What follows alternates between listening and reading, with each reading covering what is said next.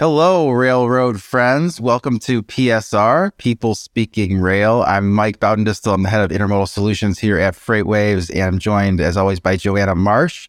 And Joanna, it seems like you're so busy that you have also recruited Rachel Premack and John Kingston to write railroad articles. Yes, of course, yes. I'm glad that they did great stories. So, I think I could just take the rest of my time off and, just let them do all the stuff. So. Yeah, they write about, a variety of topics, but it seems like there's so much to talk about in railroad industry. They've gravitated towards your sector. So maybe a way to start is let's talk about a little bit of the mixed reaction to the CPKCS approval. You did a story on that where you talked to some shippers, of course, talked to some communities, but what did you gather from talking to those groups? There's the article, picture of your article. Yeah. So, it's interesting because, I think even when the Surface Transportation Board was reviewing the merger and they held those hearings, even then, there were some shippers that weighed in, but even then, there wasn't really, for the most part, a clear consensus with shippers in terms of we approve this merger or we don't approve this merger. I know that there are some groups perhaps that, maybe like upper Midwest grain shippers, but for the most part, there wasn't really, it was a lot of individual shippers being for or against the merger, kind of depending on where they were in the network. And so the feedback that I got from some shippers about the merger that was approved last week was, kind of like a wait and see kind of thing. It's like, the STB approved the merger with the idea that it might improve competition. Sort of the idea that having one major railroad, the combined CPKCS network, would be better than having two distinct railroads kind of trying to keep competition going. So it was. I think a lot of shippers were kind of like at the wait and see mode. It was interesting because the American Chemistry Council said they were also in that wait and see mode, but some of the recommendations that they had for the to set for the STB to set as conditions, didn't make the cut, so to speak, when STB did issue its conditions. So, but yeah, for the most part, what did they ask for that? I should do this in a note. I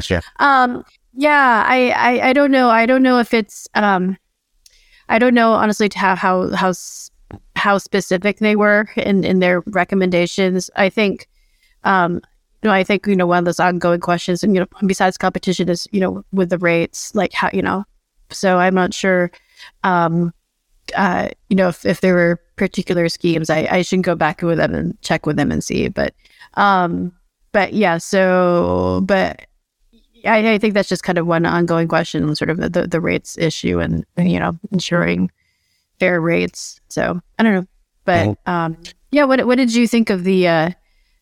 I don't know. Have you heard anything from on your end about how people reacted to the merger or? Yeah. So I think it's interesting that there's kind of this lack of consensus on the part of shippers, and even kind of a lack of consensus among shipper groups. How that American Chemistry Council, you talked about how there's different members had different perspectives there. I think on the agriculture side, it was interesting that some of the soy companies, the soybean companies, seemed to like it, while some of the other U.S. grain companies didn't like it, and it's a little bit like, well, maybe that makes the case that there is, as we look at a map of the combined networks, that looks nice. I mean, I think it makes the case where when you have some of the grain companies that say, well, the soybean companies seem to like it. Well, a lot of those soybeans do get exported out of the Pacific Northwest. And so I think a lot of those companies like it because they see, well, before, in order to move soybeans, maybe the best option was moving it on, BNSF, through the port of Vancouver, And now this might create another option to take it north, through the port of Vancouver. I meant BNSF through Seattle, but now if you can take it through Canada, Port of Vancouver. So I think some of the soybean side, they seem to think it's more competitive. I know, during the process, some of the U.S. Farmers thought, well, this would make the U.S.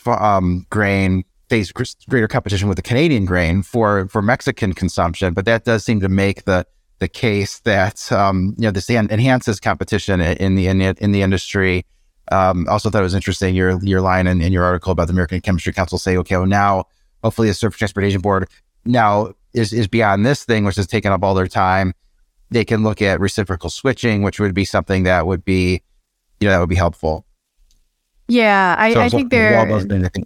Oh, I'm sorry. Yeah, I think they're pretty eager. I think probably all the shippers really, those main shipper groups, are fairly eager to get the other agenda that the STB has before them, get rolling. So because the reciprocal switching, you have but yeah, so it'll be interesting to see when STB, now that that's the merger's behind them, when they'll take up the other issues and how soon afterwards. Yeah, you also talk in your article about the western suburbs, how they, of course, hated the merger. They seem to hate all mergers.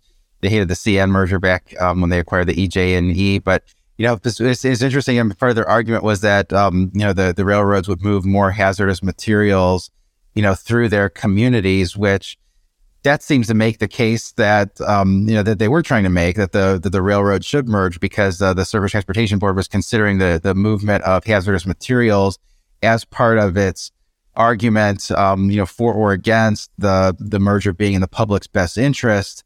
They view the public's best interest as having those hazardous materials on the railroad rather than the highway. So I thought that was interesting. They had some stats in there that there's a very small percentage. I can't remember, 1% of the hazardous material spill comes from on the railroad, whereas like 94% comes on the highway. So I'm not sure that the western suburbs made the best argument there. Yeah, I think a lot of it is just the concern about how much traffic will increase. The western suburbs were concerned that STB was looking at numbers provided by CP, which they thought might be I don't say biased numbers, but perhaps not as neutral as they could appear to be. And so there is that concern that STB underestimated how much traffic will occur, and of course with the traffic, the block crossings, of course, and so that's part of the reason why STB decided to have the 7-year period of oversight versus 5 years to ensure that that things get worked out. Yeah, so we'll continue to watch that and look for more shippers' reactions. Want to move on to topic number 2 here, which intermodal volume down double digits year over year. It looks like to me that intermodal volume is in a recession. I think if the only thing that you could look at was intermodal volume, you would think that we were in a pretty severe recession. I can go through some of these statistics. So this based on the AR data that came out yesterday, U.S. containerized intermodal volume down 10% year over year in the past 4 weeks. The rails internally tend to look at the volume over 4 weeks because 1 week's not a trend. But in the past week, down 15%. I'm talking about just U.S. containerized intermodal volume, and it's down 9.6% year to date. So very weak there, particularly the past week. I have the data on a chart on domestic intermodal volume, so this is just going to limit it to the 53-foot loaded containers, excluding any international containers, excluding any empties. And this is down about 8% year over year when we take a look at that, and trending kind of remarkably in line with 2020. 2020 is an orange there, but down about 8% versus 2022. It looks like it's down about 6% versus 2021. So lots of weakness there. If you want to flip it to the international intermodal volume, taking a look at the 40-foot containers, and 20-foot containers. Those look even worse. Those are down about, let's call it 15% year over year. And so these have really been hurt by, not just, the imports coming down, but, higher inventory levels. And, there was some thought that because the ocean containers are more available, that more of those ocean containers would be sent inland on the railroad, and that would help some of these international container intermodal volumes, but that doesn't seem to have been the case. So those have been particularly hurt. There you have another chart that shows basically a tree map of going back to domestic intermodal container volume. So these are the densest domestic intermodal lanes in the United States, and I'm showing this just on domestic loaded volume, and those percent changes are year over year. And for considering that domestic intermodal volume overall is down about 8%, kind of remarkably mixed. But really, what stands out to me there is the big LA outbound lanes, which are the densest intermodal lanes in North America. These LA to Chicago is down 11% year over year in terms of domestic. LA to Dallas down about 22%, LA to Atlanta down 16%. So it's really these outbound LA volumes that seem to be sort of the tail that's wagging the dog. And then on the sort of the backhauls, which you think like Chicago to LA, backhaul lane, that's up 8% year over year. So there's a little bit more balance in the intermodal network, which can help container utilization. It can also just help the efficiency of moving the containers. But really, sort of overall, I think if a shipper is looking at this, the shipper should say, well, this means just intermodal containers are going to be more available. We've talked a lot on the FreightWaves website about the falling import volume into the port of LA. Greg Miller wrote a good article about that. We're just talking about import volume in the port of LA being down 30 or 40% year over year. So not seeing a lot of evidence that we're going to see any major pickup in intermodal volume. And there's several other data points in FreightWaves that suggest something similar. We have all those intermodal spot rates, which those have sort of flatlined at a low level. We have intermodal, tender rejection rates, which those are basically zero. It's all basically not auto accept. And then this chart that you're looking at is intermodal contract rates, which most of intermodal is going to move on a contract rate, and you see that's down year to date, down about 5%. But this most recent data point, you see that white line, how it's dipped from February into March. That's now down about 8% year over year. Some of the background here is that these are only line haul rates, so they exclude fuel. And this drop of, let's call it a high single digit decline, comes after 2 consecutive years of increases in rates that were into the double digits, going from 2020 up double digits into 2021, up double digits again into 2022. And now it's going the other way. And what's interesting also is that the truckload rates, the dry van rates, had been going down steadily sort of throughout last year. More truckload volume is going to be on a quarterly bid cycle. Intermodal volume tends to be more on an annual bid cycle. Most of that gets repriced in the first half of the year. So it does seem like these rates have further to fall based on everything we're seeing in the marketplace. So that's a little bit of an intermodal update. I want to go into topic number 3, which discusses another one of your articles, Joanna. NTSB finds anomalies with pressure relief devices. When I first saw this, I jumped on it and thinking, well, wow, I thought they were just in the fact finding phase of the East Palestine, Ohio situation, but these were different derailments. So there's been a lot of derailments to talk about here.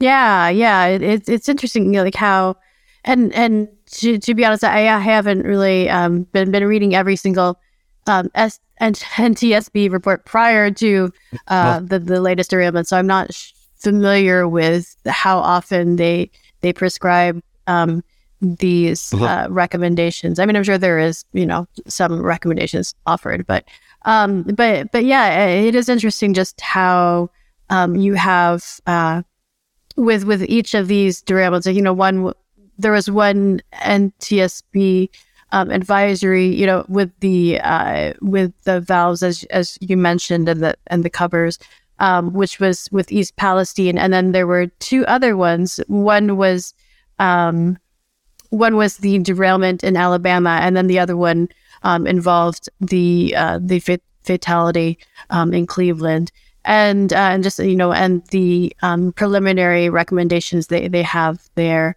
I think it's just it's part of that broader push for more oversight in general. I mean, of course, you had that unusual move by NTSB several weeks ago, saying that they were going to do a special not investigation, but just sort of a special look at how Norfolk Southern has been engaging in its safety practices, which is usually don't target a particular company or in the stage of the game, so to speak. So so there's just been a lot of activity with NTSB, I guess also because there's been a lot of derailments as well, for better or for worse. And it's also interesting because the also for better or for worse, the derailments keep coming. I mean, we have Norfolk Southern, of course, but then there was another derailment that involved, I think, like 5,000 gallons of diesel released. I'm not quite sure if that's the right number, but that happened in Washington State involving a BNSF train a few days ago. And then, of course, you've had, I think, in the news, like derailments with CSX and Union Pacific trains. Some of them have been a little bit more minor. I think one of the derailments was, involved corn syrup, and so it's still, I think, after every single derailment that's happened since early February, there's been this sort of jittery sort of knee-jerk reaction in terms of, like, what's next? Oh, well, there's another one, and there's another one, and there's another one. And of course, was it like, I think in 2022, there were 911 derailments by Class 1 railroads that occurred. But those derailments can be, anything from, the car is falling off to, just to something more minor. So, but that's still a lot of derailments. So, yeah. It is 900 in a year. Now, a lot of those can get cleaned up before any media can know about it, and they're not really a big deal. But I think this has gotten to be a area that there's just a lot of focus on. What's interesting, you sent me this this link that you did. I guess I had missed this one, but you go through some of the discussion about derailments, and you mentioned that the cause of derailments in about, let's call it, half the cases is human factors. So someone who works on the railroad making some mistake, which it's interesting because the positive train control was supposed to stop a lot of those things that were caused by human error. And I guess I was thinking it was more based on track. So were you surprised to see that in data? Well, it's actually, sorry, to clarify a little bit. So it's actually not just the derailments, it's the train accidents altogether. So derailments are part of that. So it's just all the train accidents. I know it's a little confusing. I think, but it is interesting that with all the train accidents, that human factor is the leading cause among all the U.S.-based Class 1 railroads. I included KCS, even though they were kind of in a unique situation. But I think for Norfolk Southern, it was actually the lead cause of accidents in 2022. But it was really for all of them, UP and CSX and BNSF as well. But what's the other interesting thing, though, that's been going on? So you've had there was a hearing with this conducted by the Senate Commerce Committee on Wednesday, which was probably, I haven't finished listening to it yet. I took the day off yesterday, but it was probably fairly similar to another hearing that I think it was a labor committee had like a week and a half or 2 weeks ago, in which they bring out, Norfolk Southern's CEO Alan Shaw to testify, and at yesterday's hearing, I believe the two Ohio senators were involved as witnesses, as they were in the other Senate hearing from a week and a half ago, and so there just seems to be that extra sort of scrutiny or push for some sort of rail safety regulation to happen. Why did I bring up that though? I brought that up because I think at the hearing they were talking about how Norfolk Southern's accident rate has increased in the last several years, and that's also in the data that's in the article that you mentioned. I think it's called like this article called 5 questions you might ask about train accidents. Yeah. So if you look at like the data altogether, you do see an upward trend line.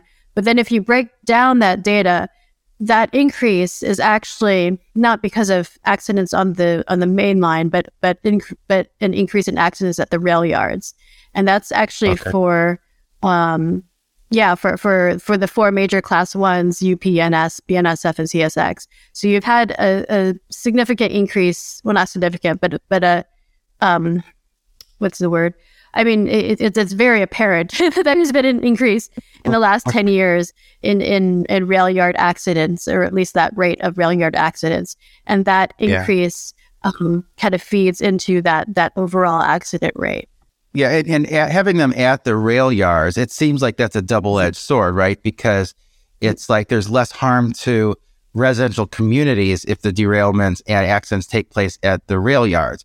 However, there's more potential for injury and death among workers when they take place at the rail yards. Yeah. So, and I don't know. I mean, I'm not sure like what sort. I'm sure that within the industry there's talk about if there is sort of an earnest look at in reducing that accident rate at the rail yards. What sort of what they're doing, but it seems like a lot of the discussion right now, at least at the federal level among congressional lawmakers,